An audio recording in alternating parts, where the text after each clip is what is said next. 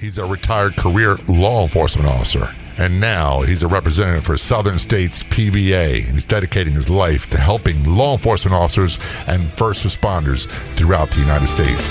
Welcome to the Law Enforcement Talk Radio Show. In the Law Enforcement Talk Radio Show, we are joined by special guests talking about their experiences, the realities of investigating crimes, plus those who have experienced horrendous trauma. Police, first responders, military, and victims of crime share their stories. Hi, I'm John J. Wiley. In addition to being a broadcaster, I'm also a retired police sergeant. Be sure to check out our website, letradio.com, and also like us on Facebook. Search for the Law Enforcement Talk Radio Show. One of the questions I get all the time is, how can I show my support for law enforcement? We're all busy. We've got busy lives, but there's something oh so simple you can do with our Facebook page. Search for Law Enforcement Talk Radio Show Facebook page. And when you see a post you agree with that resonates with you, share it, especially episodes of the podcast. To do all that, just search for us on Facebook, look for Law Enforcement Talk Radio Show, and be sure to click like. Calling us from the great state of Georgia, we have Patrick Cullinan on the phone. Patrick, thanks so much for joining us. Thank you, Jay. I appreciate it. I'm glad to be here. Patrick, by the way, is a retired law enforcement officer and also, I don't know if we should use the term head honcho, but he's one of the muckety mucks of the Southern States PBA, or Police Benevolent Association. Is that an accurate description? Yeah, I would say I'm a staff representative for Southern States PBA assigned to Georgia. That sounds like a pretty official title. Yeah, it's the most official title I've ever had. Well, I've been called many things. And as a matter of fact, I got called a few last night by my wife, and they were not complimentary. And one of the things I always say, it never matter what rank I reach or attain while I was in police work, I never outranked my wife. I was always at least one grade lower. Well, you know, you're absolutely right, and I got a funny story about that. So my dad was a career law enforcement officer. I followed in his footsteps. He did 42 years, and we worked on the same agency together for many years.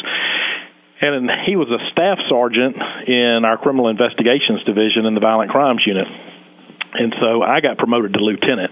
And so on my first night as patrol lieutenant, he came by the station to congratulate me and just, check on me. And so when he walked in the building, I said, Sergeant, I need you to get me a cup of coffee, please. You did not. At my dad. Yeah, and my dad looked and he said, yes, Lieutenant, I'll get you a cup of coffee. And he brought me the cup of coffee, and all the guys were like, oh, that's too funny. And he set it down on my desk, and he said, you know what? You might be a lieutenant, and I might be a sergeant, but I'm your daddy, and you'll never outrank me. And I said, yes, sir. That's about right. Look, I knew some salty, crusty sergeants that they would give the proper respect to the rank, but when you had a new lieutenant and try to push him around, it didn't work. It didn't happen. Oh, yeah. No, it worked one time. He got me that one cup of coffee, and I never pushed that limit again. So before we go into talking about your law enforcement career, and you've had a long, storied career, let's talk about Southern States PBA. What is that for people who don't know? Well, it's a professional association. Our main purpose is we provide legal and disciplinary representation to our officers. It is 100% member-supported by the membership dues. And a lot of officers, they get involved with the PBA because they think that the first thing they think is, if I'm involved in a critical incident, a shooting, that's the first thing they think of. I want to have an attorney to represent me and not the city, county, or state that I work for. And so that's usually why guys and gals sign up for it. That's why I signed up for it. But it goes well beyond that. It goes into representing our members in different disciplinary actions, grievances, and we're very active politically, not only at the state level, but at the local level. So, for instance, in my city, I served as the chapter president and of our local PBA, and we built relationships with our county commissioners. They've got to hear from the men and women that are out in the street. And if you don't have those relationships, you're never going to move forward. We saw things happen, increases in benefits, not only pay, but retirement, because of those relationships we formed with those commissioners. So those are some of the main things that are happening, that legal representation and those political relationships that we make with our elected officials. First of all, how many states does that include? So we have 11 states that we cover. All of the states in the southern states, with the exception of Florida. We branched off from Florida some years ago, and we have a great relationship with the Florida PBA.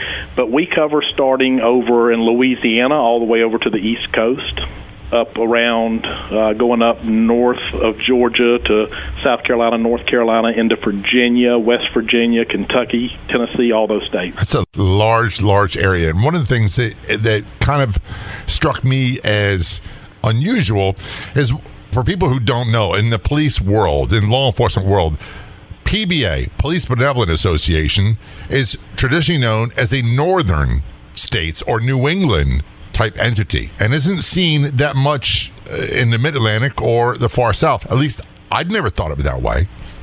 Yeah, and that's what, that's what we've always seen, is the PBA being up north. And it came down here in the 80s. It started in the early 80s down here and has just grown and grown and grown. We're fast approaching 60,000 members. That's incredible. And a lot of people, again, if you're not in law enforcement, if you're not a family member of an active duty law enforcement officer, you might ask yourself, why would a cop that's going out there doing a good job, doing the best they can, following all the rules and regulations, why would they have to worry about having legal representation?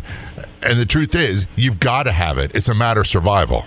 Absolutely. I mean, I tell people all the time, it's like a doctor that is practicing without malpractice insurance. You can be the best doctor in the world, but you better have it. And if you get involved in a critical incident, then you've got to have somebody that's there protecting your interests, not the organization that you're working for. I even remember my days, especially working narcotics, plainclothes narcotics in Baltimore. The first thing that defense attorneys did was they had their clients, who were drug dealers, oftentimes armed, make a complaint against us for discourtesy and excessive force. And even if you did nothing wrong, you wound up having a complaint. You had to go to IID, you had to give a statement, and you had to have an attorney with you. That's exactly right. Absolutely. And, we do a lot of representation on disciplinary actions. And, we give citizens, their day in court. And as law enforcement officers, we need to have our day in court, too. Listen, I spent a lot of years in law enforcement. I wasn't perfect. I had some licks throughout my career. And, the only thing that I ever asked was to be treated fairly. And I was very fortunate in the fact that I was. Mm-hmm. But I always wanted to dot my I's and cross my T's as well. I mean, I'm not going to go to court and represent myself in a regular criminal case if I had to. So why would I do it, in my career? Absolutely. It makes perfect sense to me. And this is something that, again, for those who don't know, and you might think, well, a cop who's a good police shouldn't need access to legal representation. And the truth is, you do. And with politics nowadays, especially, when you take all that, the false accusations that come at any active police officer are going to be plentiful. And the only way in this career, with old saying, the only way you can get through unscathed with no complaints ever is to do nothing and to be the last one at the scene of every call and just not do any police work at all. Yeah, no, absolutely.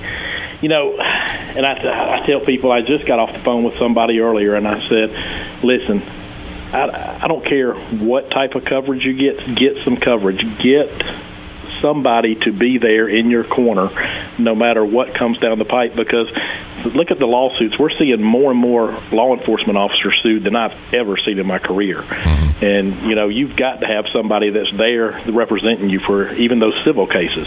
Absolutely. For the protection of you, your family, and your future, you've got to have it. So if someone wants more information about Southern States PBA, Southern States Police Benevolent Association, what they offer, where can they go? Go to sspba.org. It stands for Southern States Police Benevolent Association.org. It shows all the states that we cover. It goes into great detail of all of the benefits that we offer. One of our biggest benefits that we offer is 1 year's salary to your beneficiary if you die in the line of duty. And that's big. A lot of people take for granted if you die in the line of duty, everybody knows that your spouse is going to be taken care of by the state and federal government. Eventually, it's months and months before those payments come in. Well, your spouse still has the house payment that's due, the car payments that are due, the utilities that are due, but your check gets cut off from your agency if you die in the line of duty. And the world keeps on going. We are talking with Patrick Cullinan, retired law enforcement officer and one of the members of the Southern States Police Benevolent Association. We're going to take a short break. We'll be right back. Whether you're an aspiring podcaster, new or published author, speaker, content creator, visionary, or a dreamer crafting your message, now is your moment to shine. At CreativeCon 2024, you'll discover how to position yourself as an industry leader and leverage podcasting, publishing, production, and promotions to maximize your impact. For those seeking purpose, we'll ignite your storytelling passions and guide you to a more fulfilling path. To secure your tickets for this one-of-a-kind live event taking place at Chicago's Metropolis Performing Arts Center on February 17th and 18th, visit creativecon.com. That's CRE8TIVECON.com. Get your tickets today. The future is yours. Speak it, write it, live it.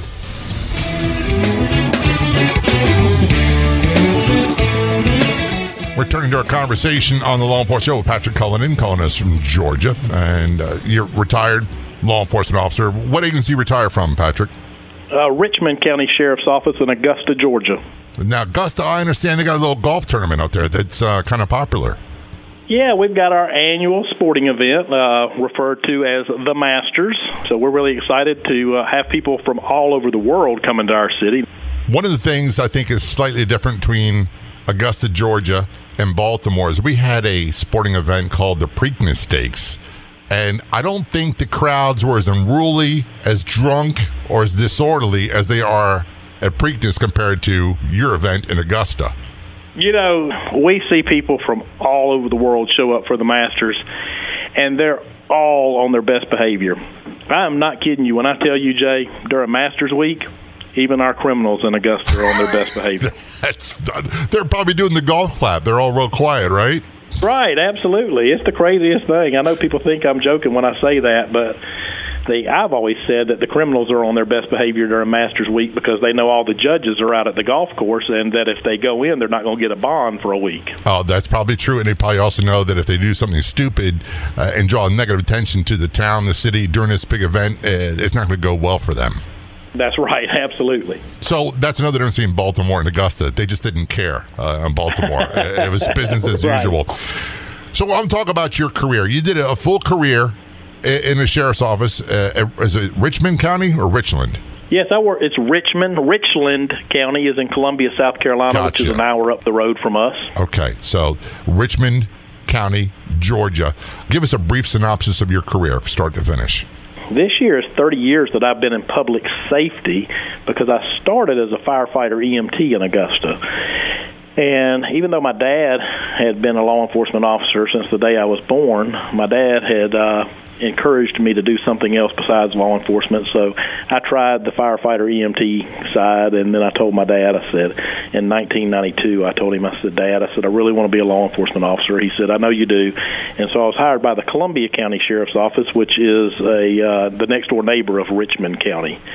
So that's where I started my career and then ended it in the neighboring county, Richmond County. When you start in the county sheriff's office, I hear so many people talk about one of their requirements is they got to do corrections for a period of time. Was that the case for you? Well, they gave me a choice, and that was the case that you had to work in either dispatch or in corrections in the county jail before you went to the police academy. And so they had an opening in either one, and I was 21 years old at the time, 22 years old. And they asked me, they said, do you want to go to dispatch or to the county jail? Well, I'm no dummy, and I knew that all the women worked in dispatch, so I chose dispatch. I'll be honest with you, I'd be opting for dispatch too. It takes a special kind of person, I believe, First of all law enforcement people, all first responders are special people. It's not the type of career that people just go into for the pay and benefits. And those who do usually don't stay very long unless they fall in love with it. So they're special people. But the correction side, being locked up indoors for 8 hours with inmates, that takes a really special breed of person. And I don't think I have the qualities needed to do that. I agree 100%. Yeah, those definitely are. They are one of the backbones of law enforcement, and unfortunately, they don't get recognized for their hard work as much as I think that they should, because I'm with you. I don't think that I could do it. I really don't. No, and I've also heard the same from many dispatchers who've been on the show and others we talked to at lawenforcementtoday.com that many of them in parts across the United States are not even considered first responders. They're considered clerical workers, and they certainly don't get the respect they deserve. Yep, I agree with you 100%. I think every officer should serve at least a little bit of time behind that other side of the radio, and it gives you a much better understanding of what they go through. So during your career in law enforcement, so far, start to finish, you've done about 30 years public service. And what rank did you retire at in law enforcement? So I retired as a senior deputy. I had moved up to lieutenant and eventually left law enforcement because of some critical incidents and personal stuff in my life. And so I needed to leave law enforcement to get myself right before I continued my career. So when I left, I voluntarily resigned to get Patrick right. I was a patrol lieutenant at the time. And that is something that's well documented, that mental health wellness, or whatever terms people want to use, is a problem and has been a problem for law enforcement for a very long time. And I don't want people to get the wrong idea that everybody that's in law enforcement has some sort of mental issues. I don't like the terms disorder. I don't like the terms disease. I prefer the term injury, especially when it comes to post-traumatic stress injury or illness, because it's treated and life does get better. Recent studies I've seen rank it right around 30 to 35% high end of people in first responder work that are walking around with some degree of post-traumatic stress. Would you agree with that? Numbers? Yes, absolutely. And it's unavoidable. And some people do better with it than others. And I heard a great analogy on the show, actually, a long time ago. And one of the guests said, when you work in law enforcement, you're issued a heavy-duty, top-of-the-line backpack. And you put it on, and every call you go to, you pick up a pebble and you put it in that backpack. Some calls are to be bigger pebbles or bigger stones, and then other ones to be smaller. But you all carry the load. And then eventually you get to a point for almost everyone where that last little pebble, and it could be a big one, it could be a very small one, is enough to break this backpack and for you to fall apart. Yes, without a doubt. And that's one of the things that I experienced in my career. I finally broke down between my fire EMS service and then my law enforcement career, and on top of that, me absolutely refusing to ask for help because of the stigma that was associated with asking for help. And I tried to find coping mechanisms on my own, and It was a disaster, Jay. And usually those coping mechanisms, coping skills, it's self-medicating with alcohol. That's a term that a lot of doctors like to use. In my estimation, it's more likely alcohol abuse and drinking till you pass out so you can get some sleep. That's exactly right. And that's what I turned to. I turned to the alcohol to slow the wheels down in my head. And it works. It works for a while, but then eventually for a lot of people, it can become a problem in and of itself and create even bigger monsters you have to deal with. Yep. That's definitely what happened with me. I've been able to control everything in my life. I set goals, I achieved goals, and I had drank as a teenager, just every once in a while as a high school kid, and then went to college. I found myself drinking more, like a lot of kids do in college, and then moving on into my professional career as a first responder, I found myself still drinking socially. But then as these things came along and I started putting these pebbles in the backpack and started dealing with some pretty horrific stuff, I found myself drinking other times than going out to drink socially. Yeah. To slow those wheels down in my head, not to think about certain things. It wasn't like the old days. For many of us, it wasn't like the old days of going to barbecues and hanging out and having a good time, or going out for ladies' night and dancing and having a really good time. It was drinking until passing out, like I said, to slow down the wheels in your head. And I would speak from my own experience that it was impossible to sleep. The last couple of years, it was an absolute impossibility. I'd start falling asleep, and then right before you go to that area you started falling into deep sleep, I'd hear a gunshot right close to my head. And it would be like a jolt of electricity and I'd jolt out of bed. And then, of course, the vicious nightmares while you're sleeping. It was exhausting. And you wake up more tired than when you went to bed. Yeah, that's right. And you think when you're passing out from drinking all this alcohol that you're passing out and you're getting good sleep, and it's actually horrible sleep that you're getting. Yeah, it's certainly not restful sleep. It's certainly not REM sleep. And I'm no doctor. I think you probably know more about this than I do. But it's certainly not optimum. And in your opinion, your experience, is that still an issue going on today? Oh, absolutely. I will tell you this.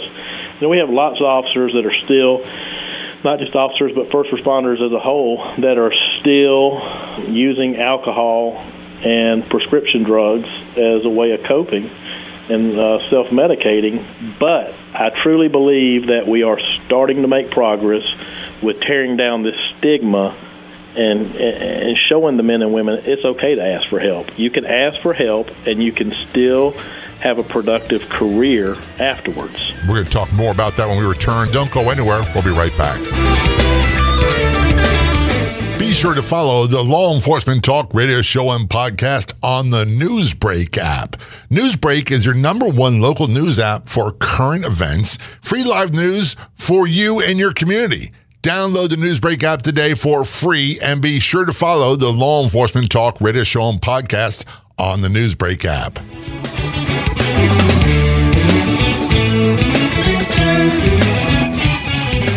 This is the Law Enforcement Show. Guest on the phone will be Patrick Cullinan, calling from Augusta, Georgia. Patrick is a retired law enforcement officer and also works with Southern States PBA, or also known as Police Benevolent Association. What is the website address again, Patrick? It's sspba.org. From your own experience and the experience of what's happening nowadays with so many officers and first responders self-medicating with alcohol, prescription drugs, and I don't like using the term, I said this earlier, I hate the term post-traumatic stress disorder, but that's the one that's accepted. I prefer the term post-traumatic stress injury. And although not everyone has a problem with that, everyone I know that has a career in law enforcement, firefighters, EMTs, gets dinged up, and we're not the same after a few years on a job. Yeah, I agree with that 100%. I was a different person leaving my career than I was when I entered the career, for sure. Before the commercial break, you said you think we're starting to turn a corner. I really do. I mean, I'm seeing more and more men and women, especially in our state in Georgia, and we're really making great strides in changing the climate here in mental health. As a matter of fact, last year we had a state representative out of the Augusta area, Evans, Georgia, Representative Jody Lott, and the former colonel of the Georgia State Patrol, who's a state representative now, Bill Hitchens, and several other representatives introduced a bill that would create a division under the Department of Public Safety called the Governor's Office of Public Safety Support. And it would be a full-time staff. I believe it's going to be 12 people, of a mix of mental health professionals and certified peers that will take care of the men and women in public safety in Georgia's mental health. And that includes police, fire, EMS, corrections, and dispatchers. Even those folks that have been forgotten in the past, we've gotten included. And from what I'm being told, that has been funded for $1.5 million a year. It's going to be huge in our state. I'm glad to see they're doing that. Do you see other states across the country following that lead? We're getting a lot of calls from a lot of states leaning on us to figure out how we got this passed. And I'm proud to say our legislators on both sides of the aisle unanimously voted for this. Not one legislator in the state of Georgia voted against this. So it's received widespread bipartisan support. Absolutely. Well, and it's the way it should be. I always say this, our communities deserve the best possible high-quality first responders we can get, and more importantly, that we can keep. And we also owe our first responders the utmost care to make sure that they're in the best shape possible to take care of our communities. You've got to look after the benefits of both. If anybody in government puts more priority over the welfare of their citizens than they do their first responders, they're out of balance. If they put more priority of the welfare of their first responders than their citizens, they're out of balance. It's got to be equal. It does. It definitely does. And, if you have a man or woman that comes to you and says, I need help, then you need to let them know that there is help available and support them. I was very fortunate. Now, I hate to say that I battled with my demons and my drinking and trying to control it and trying to medicate myself for several years before finally I was just broke down so bad and I'd become suicidal on a daily basis, which was a mind blower to me because I never thought I would be that guy. And I finally was broke down so bad I told my sheriff I need help. I was a lieutenant. I was doing great on the department. Nobody had a clue that I was broken down like this. I was going through my second divorce. I was just in shambles in my life outside of work. And my sheriff supported me 100%. My whole agency did, and they embraced me. I went off for treatment. I came back and gave me every resource that I could possibly need. And I wish I would have, pulled that trigger and done that 3 years before, because I wouldn't have had to go as far down if I had. It's a high cost to be paid when that's happening. It's not just to you, but also your family members as well, and the department members. That's exactly right. I do know now, I didn't know it then, but I was truly affecting a lot of people in my life, by not asking for help. It was a trickle-down effect. It was making a lot of folks, especially my kids, sick as well. I'm glad to see that you did, and I'm not going to give names, but people got to understand how small a world this is. I got on the phone the other day with my partner, Robert Greenberg from Law Enforcement Today, and we talked with a woman, and I'm not going to say where her son is a police officer, but he's a police officer, and he was involved in the term we use, critical incident. It was a shooting, it was a gunfight. His partner was killed, and I got to know his first name. That was about it. And then turns out I spoke with you the next day, and you were at a critical incident stress seminar, and you met this young man. And it's amazing to me that we can take our combined experiences and say, hey, look, there was a time where I was not okay. I'm pretty cool now. I'm pretty good now. But this is what I had to do. And I'm glad to see people like you are doing that. Well, you're exactly right. And I tell you, a lot of people say to me, they say, Patrick, you'll share your story, and I'll talk about the battles that I faced and the fact that I recognized that I was an alcoholic, that not only had I become suicidal, but I had 2 suicide attempts. And they say, I can't believe that you'll share that. And I tell them, I say, I share that because, number one, I don't want to forget where I came from. Right. I can't forget where I came from. And number two, I hope that it'll help somebody else. I've got a son that's a Georgia State Trooper. He's 28 years old, and he's the generation behind me. I want his generation to look at each other and say, why didn't those guys ask for help if they had something going on? That's my goal. I applaud you for that, and this is something I think that we need to start doing across the country, is following the lead of a lot of our military veterans, that while waiting for departments and city, county, state governments to take action, that we need to be more responsive to each other and talk to each other and ask those questions and say, look, are you all right? Seriously, you don't seem to be doing as good as you were.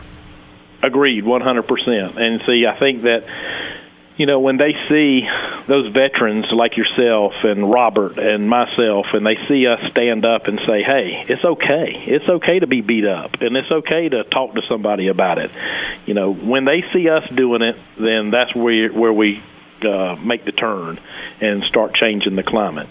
Now, one of the things that amazes me about your story, and we have not met, I'll meet you in October at your big fundraiser, and we'll talk about that a little bit later on, but I look at photos of you, and when I talk to you on the phone, you seem to be as squared away and normal as anybody you could ever imagine. And it's hard to imagine that you were as disheveled and unmanageable and as sick as you say you were, because you don't look that way at all now.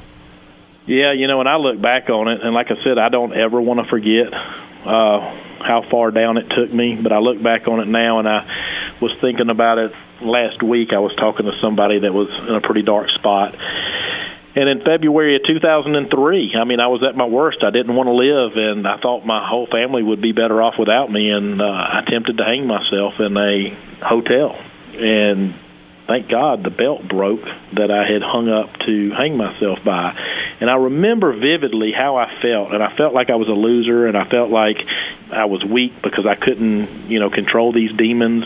And I'm a helper, I'm a helper and a fixer, and I couldn't help myself. And I never thought that I would be able to have the life that I have today. If back then, and I had my last drink July 22nd, 2003, God willing, if I don't take a drink by July 22nd of this year, I'll have 16 years of continuous sobriety, and that's a miracle. If I would have wrote down a little over 15 years ago, what my wildest dreams of my life would be, I would have sold myself short. I never would have imagined that I could have what I have today. And most importantly, what I have is I have peace within. And that's priceless. But this conversation applies to law enforcement, firefighters, EMTs, dispatchers, corrections officers, military veterans, and everybody else, every other walk of life. This thing with alcoholism, drug addiction, whatever terminology people want to use, abuse, self-medicating, whatever term fits for them. This is something that applies to every walk of life, and it can save lives. This is Law Enforcement Show. We're going to take a short break. We'll be right back. You can find us on Facebook. Just search for the Law Enforcement Talk Radio Show and be sure to click like. And if you're on the Clubhouse drop-in audio chat app, be sure to look for me and follow me. My name's John, the letter J, Wiley, W-I-L-E-Y. You can also search for @LET Radio Show. That's John J. Wiley, W-I-L-E-Y, @LET Radio Show on the Clubhouse drop-in audio chat app.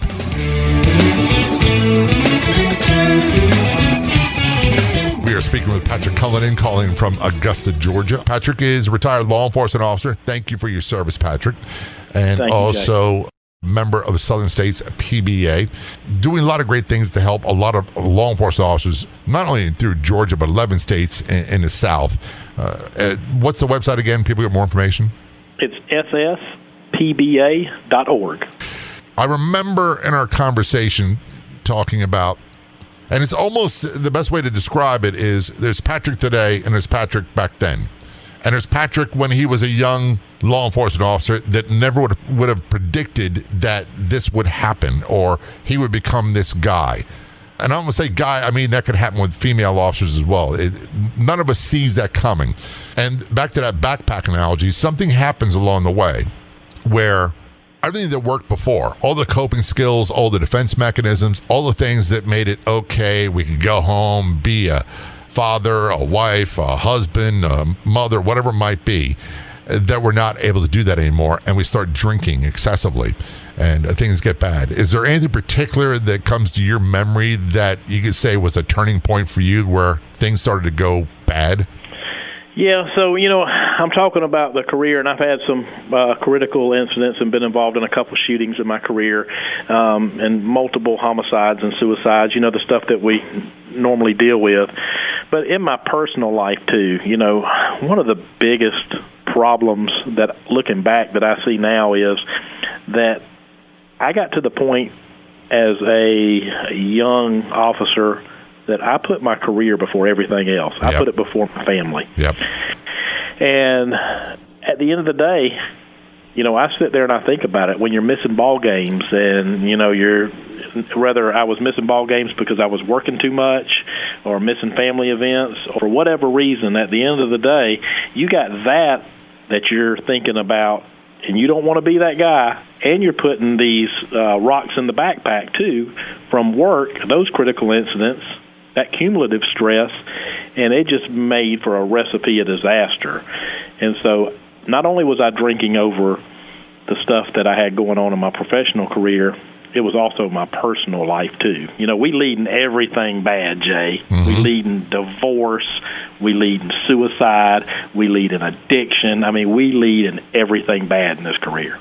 I'm glad you say that, because you say it in a way where you didn't use a negative terminology or a negative phrase. A lot of people will say, talk about alcoholism, drug addiction. It's like, oh my goodness, there's something flawed with that person.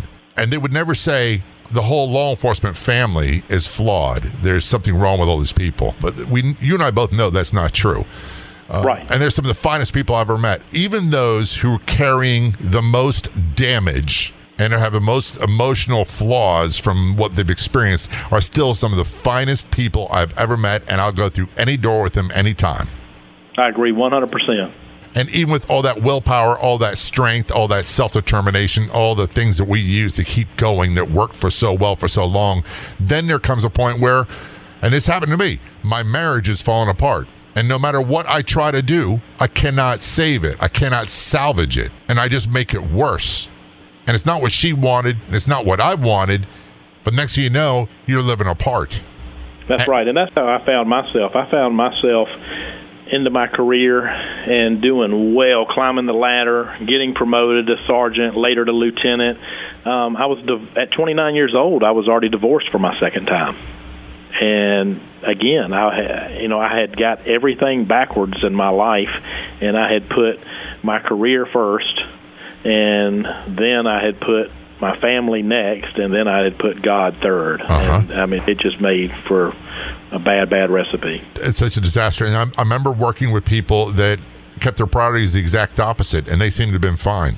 That's right, and that's the guy I wanted to be. And you know what? I worked around those guys and gals, and we're talking about the ones like me that struggle with the addiction and things like that and the suicidal thoughts. But there's lots, like you were talking about, there's lots of good, solid men and women that are doing right. You know, they're putting their priorities in order like I had always wanted to be, God, family, and work. And those are the men and women that I started surrounding myself by, and I latched on to. And they were giving me tools to put in my toolbox, and I said, please, give me the tools. How are you doing this? How are you staying on track? And they give me a tool to put in my toolbox. Not only did I put it in my toolbox, I used it, and that's made the difference for me. So often I've found that when people tell me their experience of what they went through to get through those dark days and to get to where they're at now is far more beneficial, because it's something I can use, than those people who want to tell me what they believe and what their faith says. And I'm not anti-faith, I'm not anti-faith-based, I'm not anti-religious by any stretch, but I found that what someone else believes is of little use to me. But when they tell me, hey, look, I was like this is what happened to me, this is where I thought I was never going to return from, this is where I'm at today, and here's what I did to get there. Yeah, that makes all the difference in the world. So how do we get that message to those people right now, whether it be in law enforcement or not, whether it be first responders or not? Because there's a lot of people out there. You and I both know there's a tremendous opioid problem. You and I both know there's always been a tremendous alcohol problem. And there are people who are considering ending it all right now as we speak because they can't see that it gets any better. Well, I think it starts with just like what we're doing right now. You know, we've started the conversation, and that makes the difference. When you and I came into this profession, Jay, there was no conversation about this. No. None whatsoever. And so that's making a huge impact when, like I said, when us veteran officers are talking about it. And I think that with starting that conversation and having interviews like this on the radio and publicly speaking, then that's where we turn the ship around. You know, let these men and women hear us say, we've been there, and we asked for help, we got the support, and this is where we are today.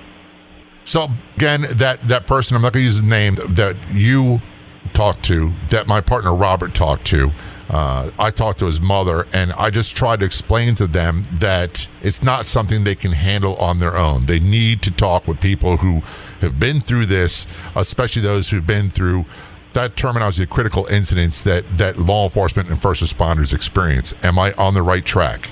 Absolutely. And I will tell you, I do want to add that, I've heard on your radio show, I've heard ads for a place called Transformations. Yep. Phenomenal people doing phenomenal stuff. Well, I tell you this. I went to a treatment center. I wish that I would have known about a first responder program like Transformations offers. Saved my life, absolutely. I needed, and listen, it's not the only way to get sober if you're dealing with an addiction. You don't have, there's no requirement to go to treatment. For me, I needed to. I don't think that I could have got grounded and got the foundation that I did without it, but that was a game changer for me. So, I'm so glad that y'all are putting that out there for the men and women to hear, because we need to know about these type resources that are out there. And I'm sure you can get more details on your website, which is sspba.org. Patrick Cullinan, thanks so much for joining us on the show. Very much appreciated. Thank you, Jay. I appreciate you having me. If you want to be a guest on the Law Enforcement Talk Radio Show, simply contact us. It couldn't be easier. You can send us a message on Facebook. Look for and like the Law Enforcement Talk Radio Show page, or email jay@letradio.com. That's JAY@letradio.com. I'd like to thank our guests for coming on the Law Enforcement Talk Radio Show. The Law Enforcement Talk Radio Show is a nationally syndicated weekly radio show broadcast on numerous AM and FM radio stations across the country. We're always adding more affiliate stations. If you enjoyed the podcast version of the show, which is always free, please do me a favor and tell a friend or two or three. I'll be back in just a few days with another episode of the Law Enforcement Talk Radio Show and podcast. Until then, this is John J. Wiley. See ya.